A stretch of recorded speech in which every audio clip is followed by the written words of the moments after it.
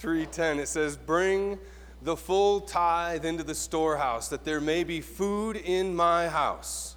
And thereby put me to the test, says the Lord of hosts, if I will not open the windows of heaven for you and pour down for you a blessing until there is no more need." Amen. I am here to share something exciting with you. You guys ready? The Lord saw that we went without need last year. Amen? All right. So what we're going to do, you guys know we are a paperless church. So you come in, we're not handing out bulletins, trying to sell you on the next best thing or convince you that you haven't given enough and yada, yada, yada. You come into this house and we want to be about one thing, Jesus. Okay? So, because Jesus was about a few things, we want to honor his church and you with bringing you up to date where we are every month. So we're going to do a state of the church on the last Sunday of every month. And we're going to talk to you a little bit about where we're growing. Because do you know that since its inception, since Conduit's doors opened, we've only grown. Amen? All right. So last year, after year 3, was the first year that we actually started to be able to build budget. Otherwise, it has been an act of faith this whole time. And it still is to a great measure. But what we want to do is we want to give you the facts of where we are every month so it's easier for you to know where we're heading as a church and what we're doing as a church. So, nutshell, last year the total giving amounted to $262,747.92. That's awesome. Okay, that's a big year. That's a good year. We're not doing a demographic study and figuring out if we could get more or if that's really great. We know it's what we needed, and God saw to it. Okay? And we know that what God is able to do is far and beyond, but we're growing into the vision and the mission that he has for us as a church. Okay? So I wanted you to know that out of the $262,747.92, there are 2 pastors' families with an absolute schoolhouse full of kids, all right, that are being sustained, and we are humbled by that. That is awesome, because it allows us to devote 100% of our lives to our wives and to our children and to you. And that's what we're called to do, all right? And that's huge. So, so that's inside that number, but then inside this, there's a really important number. $59,636.09 went to local mission. Is that awesome? That's exciting. That means that we're actually we're like backing up our preaching. Like we believe that we are here to serve. And what does the Lord say? He says that there will be no more need until there is no need. And so he has helped us meet the need. But the need is only going to increase because our awareness of the need is heightened. Amen? Okay. So this is 2015, and this is the first year that we have a projected budget. Okay? It's taken 3 years for us to weather the storms, to build into beautiful people like you that are proving consistent, that we are bringing a tithe into the storehouse, okay? So I wanted you, can you back up one screen, please? This right here, weekly giving average in 2015 was $4,668. Now that did not happen every week, but it was the average, so you understand. The weekly giving need in 2016 is $5,962. If you add that up, if you're a math person, that says that we need $310,000 coming into 2016 to do the ministry that's at hand. Now, we're not daunting you with a big number because I don't even think that's that big. God's been multiplying what we do, okay? For us to do what we've done as a missional church in the last 3 years and to be able to give what we've given, he has multiplied the dollars and cents. And this is something we don't have a scale for. Don't flip it yet. I wish we had a meter on here because, see, this just equates dollars. just money. We don't have a chart to equate your talent and your time, but let me tell you, it's off the charts. Because your talent and your time is what is sown into Conduit. It is what has birthed the mission and the church and truly the identity of who we are in this community. It's you. We don't have a chart for that. All right? I'm just here to tell you the needle's pegged. Amen? All right. So, this, unlike a school budget, now I don't know if you're like me, but in the school district I'm in, I get a little flyer, and so far, as long as I've been contributing to taxes, I have seen the budget increase annual. Anybody familiar with that? Right? And did you know the population in our school district is decreasing annual? It doesn't make any sense to me. You know, we got a new bus garage and no kids to ride the bus. Whatever. Anyways, so I'm not a platform. Sorry, I'm getting off. So what I wanted you to see is this is not a school budget. This isn't us saying, well, we want to increase the budget because it's the hip thing to do. It's what everybody does. You make a bigger budget so you get more money. We're not looking for more money. Us. We are increasing the budget because there are more people. Our Conduit Kids has seen nearly thereabouts, I'll give you specifics as the month goes on. Since we opened last April, we have had over 300 kids engaged at Conduit Kids, and we sustain an average, amen, but we sustain an average of 80 to 90 kids a week. That retention level is amazing. That's a church in and of itself, amen? So our population in here is growing. We're not looking like big high peaks. We're looking for the steady incline. And every week we are increasing. Because every week somebody has a little bit more heart to say, you need what I'm getting. And these seats are filling up. This house really means what it stands for. It is a house of freedom.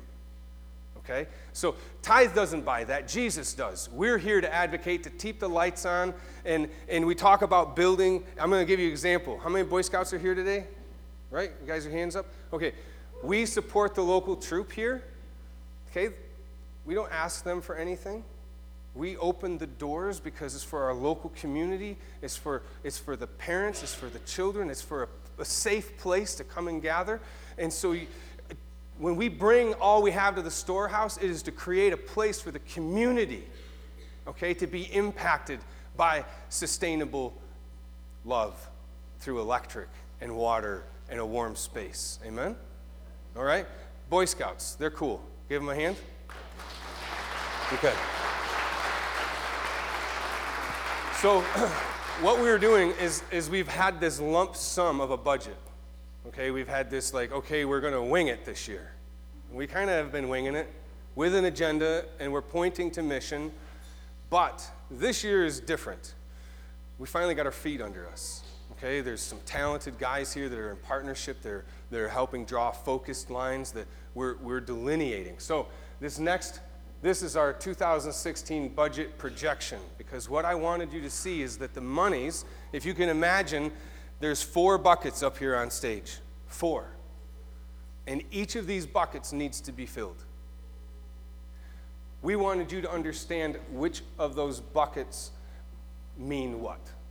Conduit North is our church plant. Pastor Cameron has come on board, obedient to the call, to go to the north side, and we are putting our feet down to bring ministry and hope to a broken community. Amen? Okay. For us to sustain his family, and a budget for a building we don't have or a space we haven't rented, we have to appropriate funds. So we are looking for a projected budget for this year to make this show happen. A launch in September is $54,700. Some of you guys in this room, you guys are entrepreneurs. You're speculators. This is an investment. This is a speculative investment in faith. It's going to work. The next one, 120 Delaware, you're sitting in it. You're sitting in a place. This $51,800 includes a mortgage that we are paying double the principal on every single month because we don't want to be servant to the lender. So help us get free of it. And if you guys are like, I'm not very good at the speculator, then look at this as a bond. Okay? This is a mutual fund. This is a safe investment. This is where you walk through the doors. You can sit in this room and you can be part of the tangible asset that you're investing in. You get what I'm saying? Okay? So there is $51,800 needed to sustain the budget operating of this facility. Utilities alone in the city of Jamestown for us to maintain this and keep the yard the way it is and to invest in fall and to invest in spring and to sow into all the things that we have and to keep the parking lot right is $16,000 to $17,000 annual right now. That's after 3 years of watching it happen. We know. So it's a solid investment. Anyways, I am loved. This is our mission, right? We want to serve the community in bigger and better ways, not just big events, but in pathways to get people close to Jesus. This is real. This is where the rubber meets the road. $63,900. Now, if you remember what I said, last year, without asking, without trying, we gave $59,000. So I don't think this is a big jump, do you? Isn't that kind of simple? Like, we're just doing a small incremental jump. To be honest, I think we're undershooting the provision of God on this one. All right? I really do. I think that this should be a $120,000 budget. I think we really want to see change, and we should sow into it. But this bucket, as it stands, is empty. We need you to fill it. All right. Conduit Ministries. This is responsible for insurances. This is responsible for, Quint was last night, we were going back and forth. He's like, this pays salaries. This buys the education materials. This does all the marketing. This does all the printing. This does all the postage. This does all the accounting. This does all the banking. This does everything that it takes to administratively run a successful business that isn't satisfied with just being on the corner, that believes that business is designed to be multiplied. God's business is kingdom business. And that's what Conduit Ministries is about going out and creating more business. Amen? All right. So the state of the church every month is for us to come together and see how are we doing filling the buckets. This isn't an opportunity to make you feel bad. This is an opportunity for you to be as excited as I am. Because as far as I'm concerned, this is stinking impossible. I'm still in awe. I have a job. Like, I showed up. I was technically unemployed. Do you get that? Like, how's that work? I'm unemployed and I got a job. Anyways, so 3 years later, here we are, excitedly standing behind this budget, keeping it real simple so you know where your dollars are going. Right down to the point that if you're like, you know what, I really believe in the church plant, and that's where I want to sow my money. You can write that on your envelope or on your check and put it in there, and guess where your money's going to go? To the church plant. Right there. That's where it's going to go. Now, I'm excited about today, and I'm excited about the word that is going to come. I'm really excited because God has asked you to be here today. Like, that's always the part that moves my heart. You're the ones that God woke up and said, hey, you should go there today. This is a great place to be. We want to remind you that you're not investing in a to-do list. You're investing in a community opportunity. You're investing in a kingdom initiative. And that's your talent and your time and your treasure. Beyond everything else, if you've been here or it's your first time, I want you to know the most important thing to us is your life. Your life. Your life. And the second most important thing is the reality that in your life, God has made you unique and special, and it is you and you alone that has a gift for his kingdom. We care about that. And third, I don't care if it's $1 or 1,000. It isn't the amount, it's the heart. And if you believe in what God believes in, he will multiply it in the name of Jesus. So this is bigger than just saying, hey, y'all, we need some tithe money. Hey, y'all, guess what? God's been bringing it. And he brought you, which means I am going to ask. Now, As we come into this service, and I'm going to pray over Pastor Cameron, we were walking back into Luke, and this is, I forgot something. Okay. Is there space next to you? Some of you say no. Well, you guys did a good job. All right. So serious. If there's a seat next to you, that seat right there is worth money. What we've done, okay, so every week money comes in, regardless of how much, little or a lot, we take 10% and we put it in the mission bucket. That's what we do as a church. And then we take the other 10% and we put it in the church planting bucket. So every week, whatever money comes in, 20% is already committed. Bingo. Before we're paid, before we do anything, the money goes to those two places. And now, coming into this year, because we feel like everything that has been brought into this storehouse has been invested into his kingdom here, we feel responsible to invest in his kingdom out there. So for every person that comes into Conduit Kids, into the nursery, or into this room, every week we keep track for the month. How many people do you think we had in January? 1,250 heads. We are assigning $1 to every single head, and that money is going to a local church or a local non-for-profit that is sustaining and serving and loving the people, because we believe we need to be encouragers of the kingdom of God. And so, believe it or not, like that $1 at the end of the month, it turns out to be about 5% of what we're looking for every month. So we're going to give 10 to the mission, we're going to give 10 to the church plant, and we're going to give 5 to the kingdom. Okay? And so that seat to seat, like if you just want to have fun with us, just bring somebody. All right? Just poke fun at us. Come on, like get us to pay money for people. I dare you, bring somebody in here and see what happens. Amen? It's worth $1 investment on our end. All right? Now, we're coming to a place right now, this message you have to hear. So we're going to pray for the preparedness of your heart. Amen? All right. Here, let me stand up, man. I'll pray over you. Father, we just know that today is the day of your word. We just pray over Pastor Cameron as he is a vessel and a conduit of your grace and mercy and truth in the name of Jesus, that you will use him. Father, we pray over the hearers in this room, that they will be transformed by your word, that they will hear the call that you have on their life, that they will be, God, consumed with the purpose that you have given them. And Lord Jesus, that we will stand united as your church. Your church, Father. This is not the hands of men. This is by your design.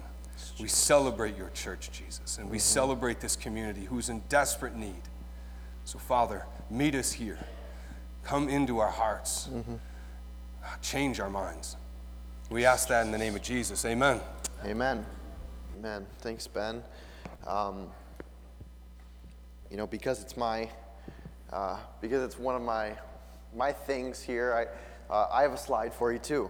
Not to be outdone. Quint developed a slide. I know a lot of you, if you follow us on Facebook or have our app, you would have seen this gone out through this next week. But this coming Tuesday, here at Conduit at 6:30 p.m., there's going to be a Conduit North vision and Q&A night. So we're going to be casting a little bit more vision, a little bit wider net of vision in regards to the church plant over on the north side of the city, but also I want to have an opportunity for anyone to ask any questions or to just pick our brains a little bit, Pastor Ben, myself, Pastor Corey, about where this whole thing is going, and maybe even how we came to the decision to do this. One of my philosophies in life is that anything that people aren't up on, they're down on,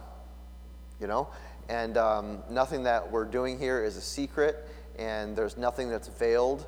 We'll be very transparent about what we're doing and why we're planting a church on the north side, and be transparent about everything, which is one of the reasons that we so appreciate Ben being willing to share the state of the church.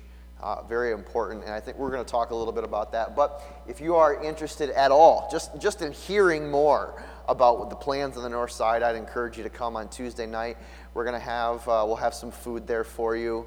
So you can come hungry and leave, I hope, well-fed and encouraged about what the Lord is doing in the ministry here and in the city. So how many of you will watch the Super Bowl today? I dare say that's most that's like 95% of us, and it wouldn't be surprising that most of us are going to be watching it.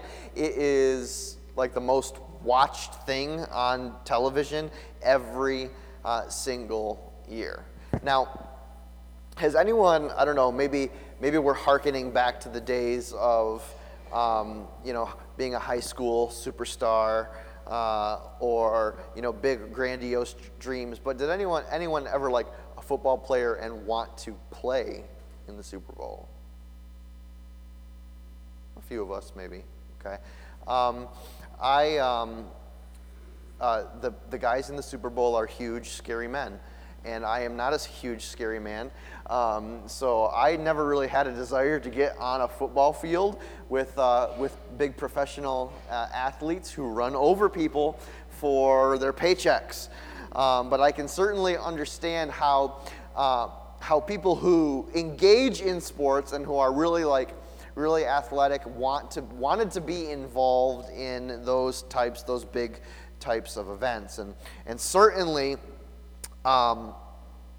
the perspective of someone who is on the field in the middle of the game is a lot different than the perspective of someone who is either there at the Super Bowl watching from the stands, or like you and I today, it's a lot different from us who will be sitting on our couch or be hanging out with our friends and family and stuffing our face full of good food, saying how we wish we would have got our shot at professional sports, right?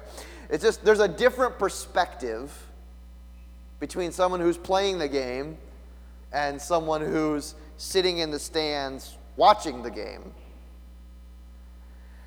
A few months ago, and I remember this very, very vividly. I think it was when we were in Luke chapter 9, maybe, in the feeding, or when Jesus sends out his 12 disciples. Pastor Ben said something about the kingdom that really stuck with me. It was something to the effect of that he exhorted us against the feeling that when we come to this physical place here, this room, this building, when we come to 120 Delaware Conduit Ministries, that we come, he exhorted us against coming as people who come and sit in a stadium and watch a game unfold before us. These seats here are not stadium seats. The life of living on mission, living to build the kingdom of Jesus Christ, it's not a spectator sport. It's not something that we can watch from the couch. It's not the way that we'll all be watching the Super Bowl today. It's much more like each and every one of us having the perspective of the player that's on the field in the midst of the game. Now, but here's a reality that I've come to experience. Is I've been a pastor for a while now. I've been in ministry a long time. I've been around church people for a long, long time. And I've encountered many, many, many people who readily admit that they don't just want to sit by the sidelines and watch the work of the kingdom of God. But I've seen few people, a core of people maybe, who are willing to prepare themselves like a professional athlete would to step onto the field on game day and go forward, taking that perspective. See, Jesus made a regular practice of sitting and sifting and shaking the company of his followers to discourage those who gave lip service to wanting to get into the game, but were not or had not really considered what it would require of them to step down off of the stadium seats and walk on to the field. Because it's one thing to say, yeah, I want to be in the game. You know, I want to get on the field. I want to take part. I don't just want to watch. It's another thing altogether to understand what that requires of us as Christ followers, as followers of Jesus Christ. We're going to be in Luke chapter 10 today. We're diving back into our Luke series, and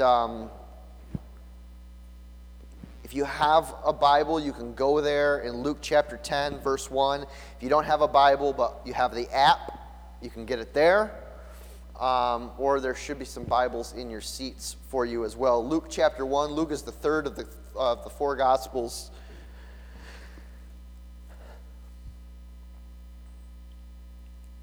And we're going to go really far into Luke chapter 10 with this first little point here, right to the first two words. Jesus says, or the writer of Luke says, after this, in Luke chapter 1.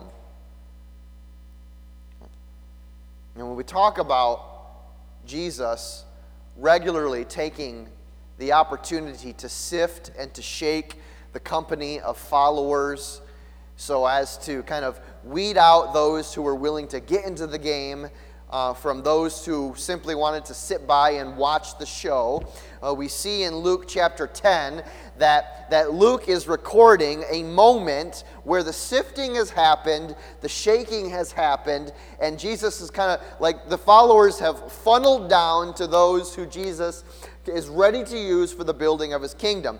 Because you see, in that last part of Luke chapter 9, we have this awesome moment where our Bibles kind of, they title it The Cost of Following Jesus. It says, as they were walking along the road, a man said to him, Jesus, I will follow you wherever you will go. Right? Can you picture this? You know, like Jesus he's been healing the sick. He's been raising people to life, right? He's been standing strong and confident in the face of religious leaders. He's been multiplying bread and fish and feeding the masses. He's been teaching with confidence. And so you got this guy who's like, he's all pumped up about this Jesus guy. And he's like, Jesus, I will follow you wherever you will go. There's no place that you're going to go, Jesus, that I won't go. When I read what Jesus' response here, I think that Jesus has a pretty good read on this guy. Right? Jesus says, well, you'll follow me wherever. Well, foxes have holes, okay? Birds of the air, they have nests. I don't even have a place to lay my head.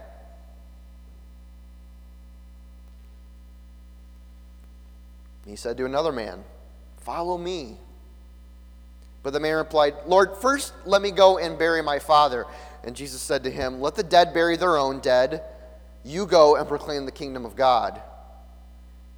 Still another said, I will follow you, Lord, but first let me go back and say goodbye to my family. And Jesus replied, no one who puts his hand to the plow and looks back is fit for service in the kingdom of God. Now, was Jesus being unsensitive here? We may see it as that. We may see that, Jesus wasn't being very polite with these people, right? But I don't think so much that it was a matter of Jesus being polite or unpolite, as Jesus seeing through the facade of fake commitment, right? Of weak commitment, of Jesus, I will do whatever you want, whenever you want. I will go wherever you will go. Jesus is like, dude, I don't even have anywhere to live, all right? I don't have anywhere to lay my head. You don't even know what it is that you're saying. You don't even know what it is that you're committing to. This is not just some fly-by-night type of thing. to the cost of following Jesus. It demanded something of people demanded more of people than most were willing to give. We'll see later in our Luke series, Luke chapter 18, that Jesus' encounter with the rich young ruler was the very same way. And the rich young ruler went away realizing that he was not able to give the things that the kingdom demanded of him.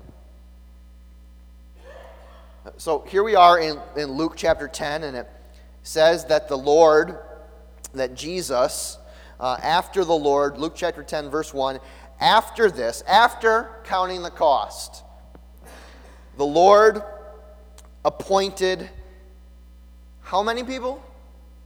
72.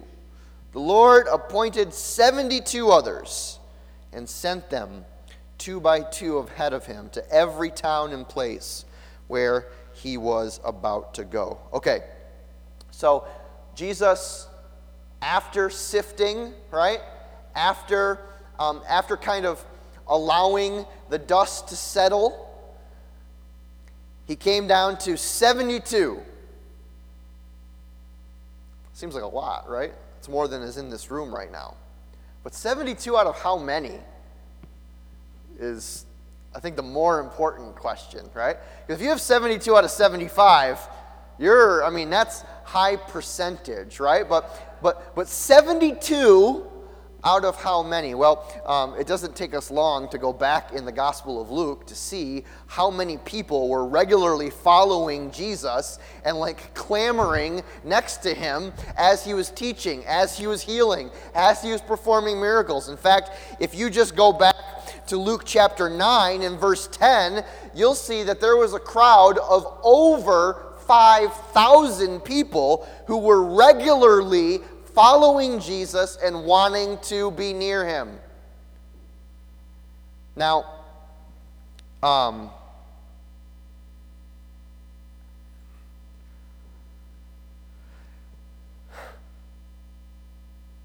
so Jesus makes this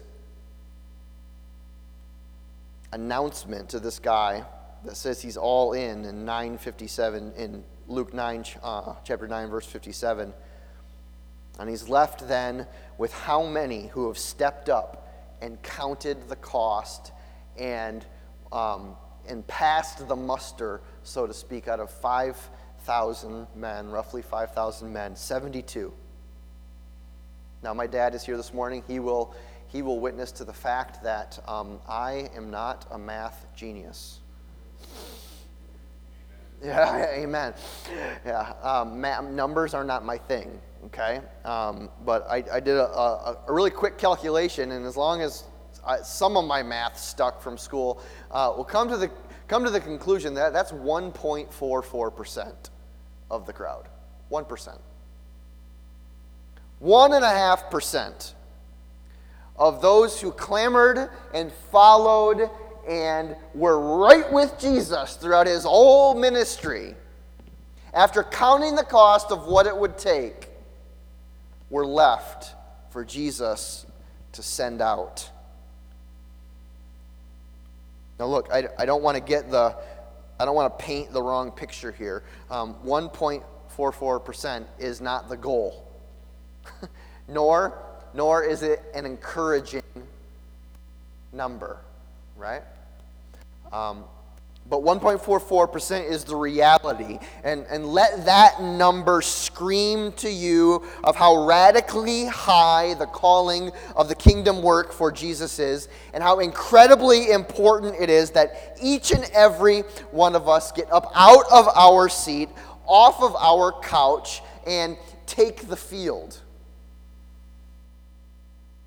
Now, Pastor Ben shared some numbers this morning that represent both goals and prayers for the ministry of Conduit in 2016 in comparison to what happened in 2015. Now, what you need to know is that your leaders here at Conduit are taking as serious as they possibly can the task of having a strategic and responsible, laid out plan for building the kingdom of God in the city of Jamestown and beyond in 2016. Now, while not every detail is planned out, and for good reason, there is irresponsibility if we approach 2016 with the no plan, right? We don't have a plan for how we're going to spend the resources that God entrusts to us. We don't have a plan for what's going to happen on the north side. We don't have a plan for I Am Loved and the outreach ministries in the city of Jamestown for 2016. But we're asking God to trust us, and we're asking you to trust us. Now that's just irresponsible, right? What we want to do is to ensure you that diligence is being taken in the care of the resources that God has entrusted to you and that you have passed on to the ministry, so that together we can build the kingdom. Now, if we look at chapter 10, verse 1, we see pretty clearly that Jesus seemed to have a good plan, right? He sifted and he shaped his followers to funnel down into those who were committed. After this, the Lord appointed 72 others and sent them 2 by 2, right? He created teams, sent them ahead of him, not to just any place that they wanted to go. Okay, go run amok, right? But sent them to the places ahead of him that he planned to go to. Go till that ground, right? Go, like John the Baptist, prepare the way of the Lord. Proclaim the coming of the kingdom of God. It's pretty clear that Jesus had a strategy here. He had a plan. The work of the kingdom wasn't and isn't just all helter-skelter, where Jesus releases a bunch of his followers and tells them to go wherever they feel like they need to go. But he raised them up, right? He sifted them out. He organized them strategically. He gave them orders in verse 2. He sent them out and then gathered them back in verse 17 of Luke chapter 10 to regroup, rinse, repeat. Jesus had a strategy here. And so we should have a plan as well. Pastor Ben laid out some of those plans this morning, and we believe that those things represent God's call on our lives as a missional community of Jesus followers. And in that, we are radically and gloriously dependent upon the movement of God's Spirit among us and in the city to do things in the hearts of people that men cannot accomplish. But listen, just because there are things that only God can accomplish does not mean that there are things that men cannot accomplish, that we are not to do. Jesus sent the 72 out ahead of him and spoke to them about the reality of the situation. He said he let them know why he was sending them out, right? Verse 2, Luke chapter 10, he told them, "The harvest is plentiful, but the workers are few. Ask the Lord of the harvest, therefore, to send out workers into the harvest field." There is absolutely no shortage. We talked about this a few weeks ago. Absolutely no shortage of brokenness. Indeed, we might say that the harvest is plentiful.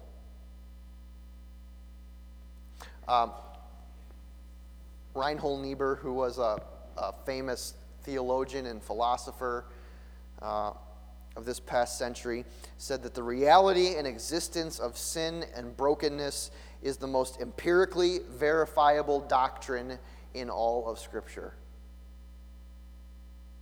Meaning you don't have to go very far. It does not take a lot of convincing of anyone to know that there is something radically and holistically broken about all of creation. Paul mentions in Romans chapter 8, verse 18, that all of creation groans in the pain of its brokenness and decay. We don't have to, you don't need anyone to stand up here and convince you about the gravity of the problem. But what we will do is that when we gather together here on Sunday mornings or when we gather together here on Friday night for prayer, what we will do is we will turn our faces and our hearts to God in radical submission and soul-emptying humility and do exactly what Jesus told the 72 and ask the Lord of the harvest to send out more workers.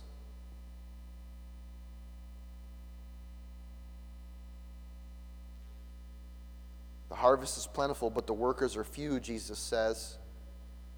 Ask the Lord of the harvest, therefore, to send out workers into his harvest field.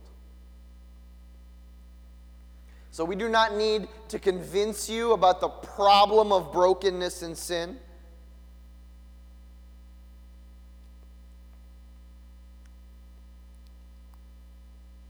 But what we will do when we gather in worship, when we gather in community, when we gather in prayer on Friday nights, is encourage you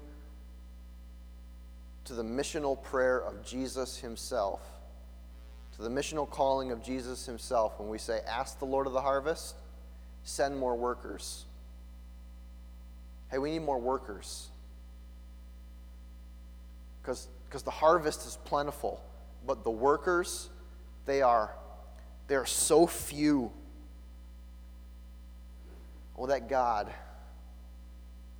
would raise up from this place not a stadium full of bystanders to simply watch the game of kingdom work,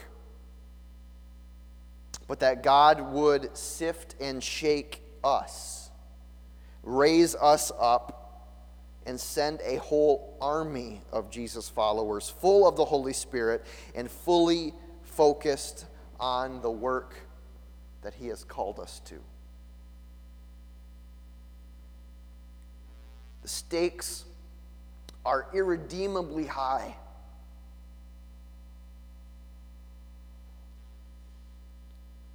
The harvest is plentiful.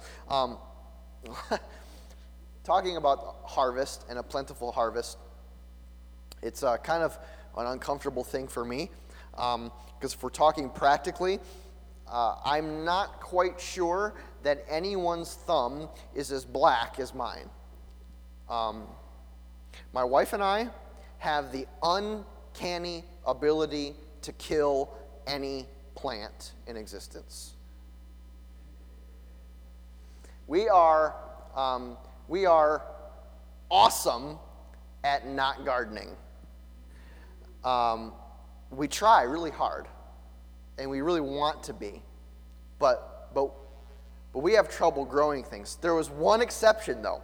We had a garden back at a house that we lived at in Frewsburg, and I don't know if it was just a mixture of the Lord's blessing or the right things that we did or just plain dumb luck, but we had this booming garden with towering tomato plants and big, like really nice, juicy, ripe tomatoes, and like everything just went super well. My wife had a nice herb garden, and it was awesome. It was so awesome, right? And we had so much produce that, you know what ended up happening? Does anyone ever do this, like plant a garden with really good intentions of preserving it and putting it all up and canning it during the year? And then you get to the point of like, okay, it's go time to make sauce, time to can the tomatoes, time to, do all of the stuff that we thought we were going to do. And they just sit on the vine. And they sit there. And they sit there. And they sit there. And the frost comes, and they sit there a bit longer, and then rain comes, snow comes, and all of a sudden the tomatoes that were beautiful, that were ripe for the harvest, that were that were ready to be picked end up rotting. Now, why did they rot? It didn't have anything to do with the conditions in which they were growing, right? It didn't have anything to do with their readiness for being picked. It had everything to do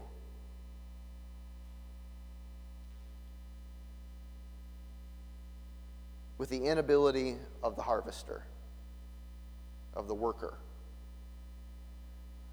It wasn't for a lack of understanding or even a lack of caring, but because we were busy with other things in life, right? We have kids, and we had jobs, and we have family, and we had this, and we had that, and we had this, and we had that. And while the garden is like a microcosm of a picture of a harvest of people's souls for the Lord, the picture remains the same. It becomes incredibly easy to lose sight of the fact that the harvest is ready to be picked, and sooner or later, listen, and this is why the stakes are so high, it's because a harvest never lasts forever, right? You harvest in a specific season, and there comes a time where a harvest season is over. And when we talk about the harvest of the kingdom, we are also talking about the same type of principles. That this season of souls being ready to receive the grace of Jesus Christ will not last forever, because the Lord himself has said, I am coming like a thief in the night. You will not know, you cannot expect it, you can anticipate it, but it will come quickly.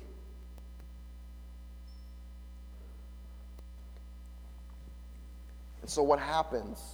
Well, while my wife and I were worried about taking care of our children and our home and our jobs, and our tomatoes rotted from hanging on the vine too long, we got, you get distracted by other things in life. I want to say that Jesus had a good understanding of the urgency of the task for the 72 to go out and proclaim that the kingdom of God is near to them. And so he encouraged them in their journey, in their sending, to take what? Nothing. Verse 4 in chapter 10. Do not take a purse or a bag or sandals. Do not greet anyone on the road. Is this again a picture of Jesus being impolite? No. We might take it as that. We might take not greeting someone on the road as a gesture or an impolite gesture. I think that what we see here is we see Jesus being radically passionate about the urgency of the task to go out and proclaim the kingdom. Don't waste your time gathering your things, right? They'll only weigh you down, right? They will only distract you from the urgency of the task that is before you. Don't waste the breath that's in your lungs chit-chatting with someone on the way to the store. Get to where you're going. Do what I've called you to do. Take with you the urgency that I send you with, that the kingdom is near. Go and proclaim it.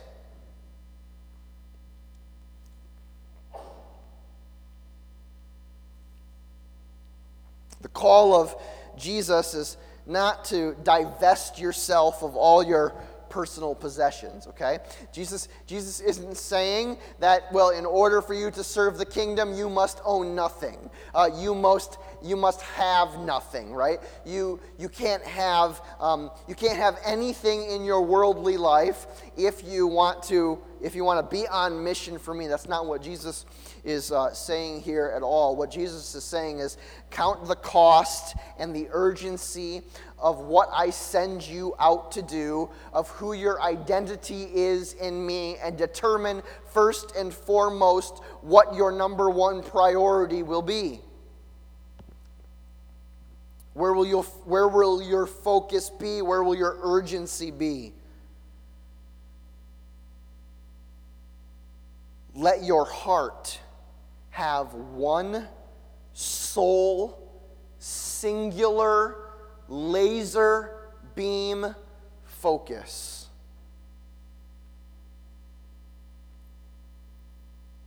Has anyone ever had the yearning to, instead of doing 100 things halfway, you do one or two things the whole way?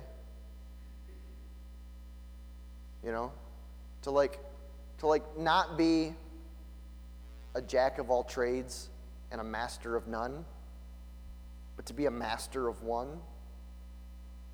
I mean, maybe it's just me, but like I get weary of having to do a bunch of different things and having my focus and my attention and my time and my resources so divided between 100 things that I don't do any of them well. That when we receive the calling of Jesus to be going out on mission, proclaiming that the kingdom is near to the people, that Jesus gives us an opportunity to have a laser-like focus on one thing. It's like a magnifying glass, right? That a whole spectrum and beam of light shines through this magnifying glass, focusing the beam for burning ants. Starting fires. Right? You know the kid that burns ants, right? Because he can harness the light that comes through the magnifying glasses, and it focuses everything down to a single point. And the sun that won't burn you by just being out underneath it, underneath a magnifying glass, has the focus to burn right through a piece of paper. And so the light of Jesus, when shined through us, needs to become focused, directed, and unobstructed force, not encumbered or concerned with the weight of worldly things that distracts us from the one task that Jesus has sent us out to do, which is to gather the harvest. The one task that Jesus has sent us out to do. That last song that Bryce led us in this morning, let this be some wisdom to you. You should always be careful about what you sing to the Lord. Right? You should always be careful about the words that come out of your mouth in worship. I surrender all. I surrender all. All to thee, my precious Savior. I surrender all. Do you?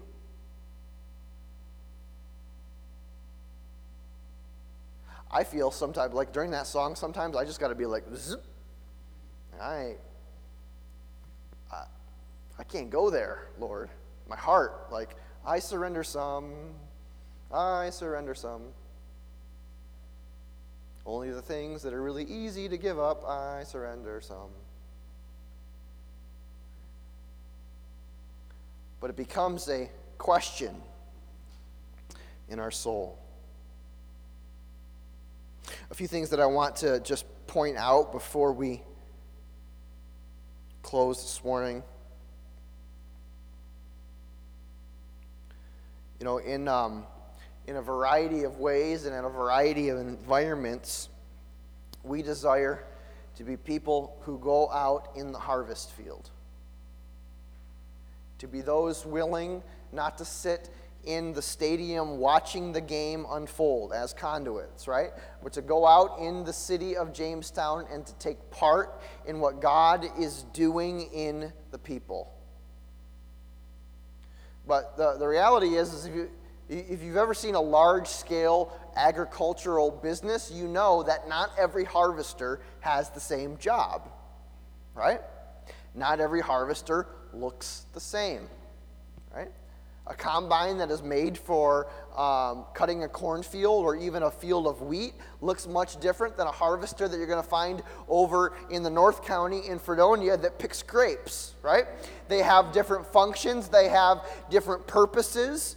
And a harvester, a certain type of harvester may pick the fruit off the vine, but then may take it to a truck, right? Who loads it in the truck, who transports it over here, who cleans it and processes it, who takes it to market, right?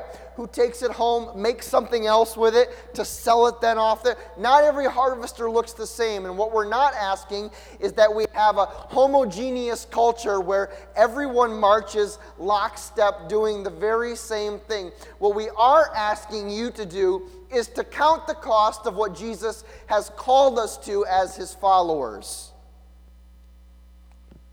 Count the cost of following Jesus. Understand the urgency of the task that he has set us forth to do, and to take the field in whatever position he has positioned you for. Understanding that the field is a war zone.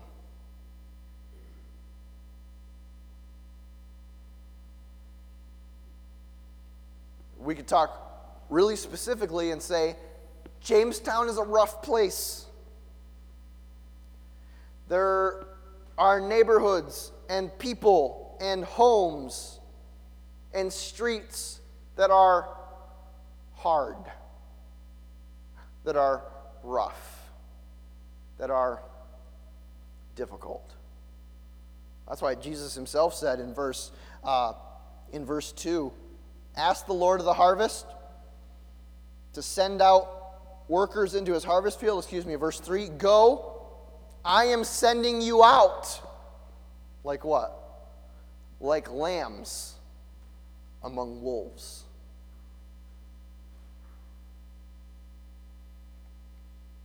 The harvest fields are a war zone where the message of grace in the name of Jesus Christ is not one that is always very easily received. See, not every piece of fruit is easily collected, to stick with our metaphor. Some are really high up on that tree and take a lot of work and a lot of risk and a lot of danger to climb up that tree and to reach.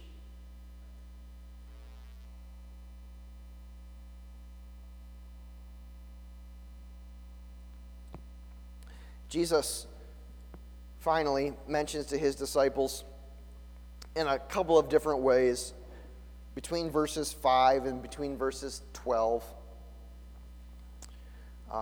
about the reality of how the 72 will be received.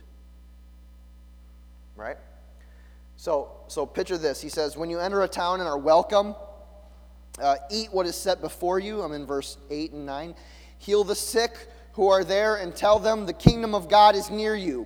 But when you enter a town and are not welcome, go into its streets and say, even the dust of your town that sticks to our feet we wipe off against you. Yet be sure of this, the kingdom of God is near.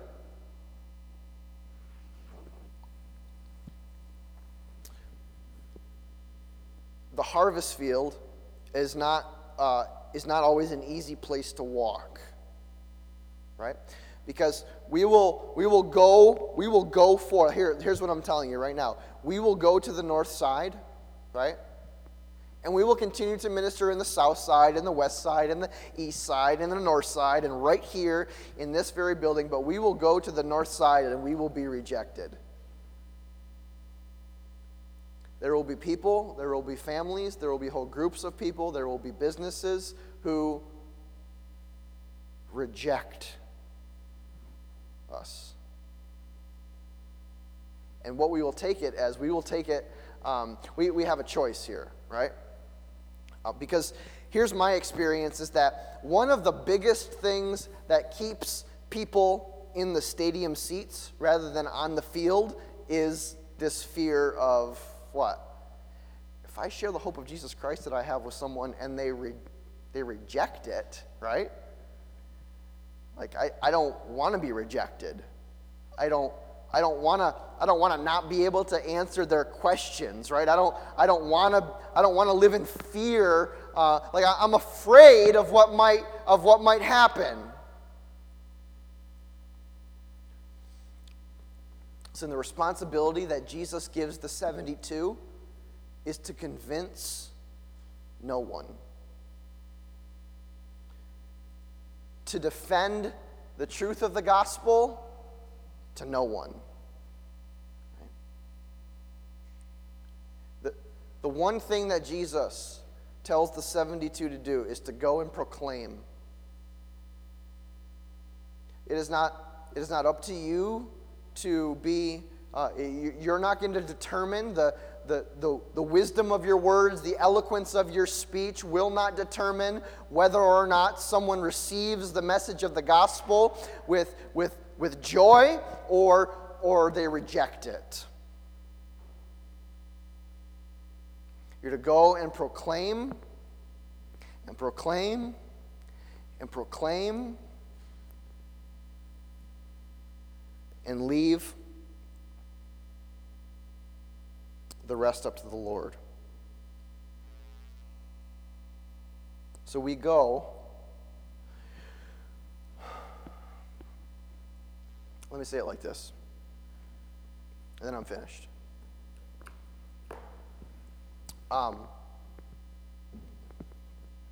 Pastor Ben shared some things with us this morning, and he'll share it during second service. Come on up, Bryce. You guys can come up. I'm just about finished here, but and we might think that it is like that the things that Pastor Ben shared with us during first service are so wholly disconnected from where we are this morning in Luke chapter 10, but what we want you to understand is that really could not be further from the truth. Do we need financial resources to be in ministry in the city of Jamestown and beyond? Absolutely. Beyond a shadow of a doubt, right? But I also know that if it's not you that provides it, that it'll be someone else, right? Because this isn't our plan for the city of Jamestown, right? This is God's plan, right? And if he doesn't, God will get his plan going in the right direction, right? With or without me, with or without Pastor Ben, with or without you.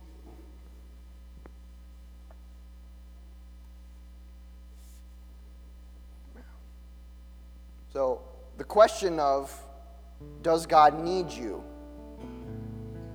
The answer to that question is really simple: no. God does not need you.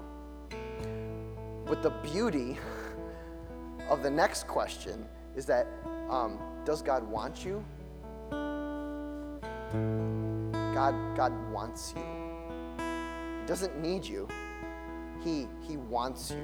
And how much more beautiful is that? That there is nothing that God needs us for, but God wants us. God wants us to be involved in the things that he is doing so that we can be firsthand witnesses to the glory involved when he changes a single person's life. And like an epidemic of grace, it floods a whole city of people's lives who are changed. That is what God is calling us to. God is calling us to be the worker, right? Who goes out being infected with grace and infecting other people. So, Father, as we enter into worship once again, we pray that you would turn our hearts towards you. Lord, that we would sing not for our encouragement, Lord, but for your glory.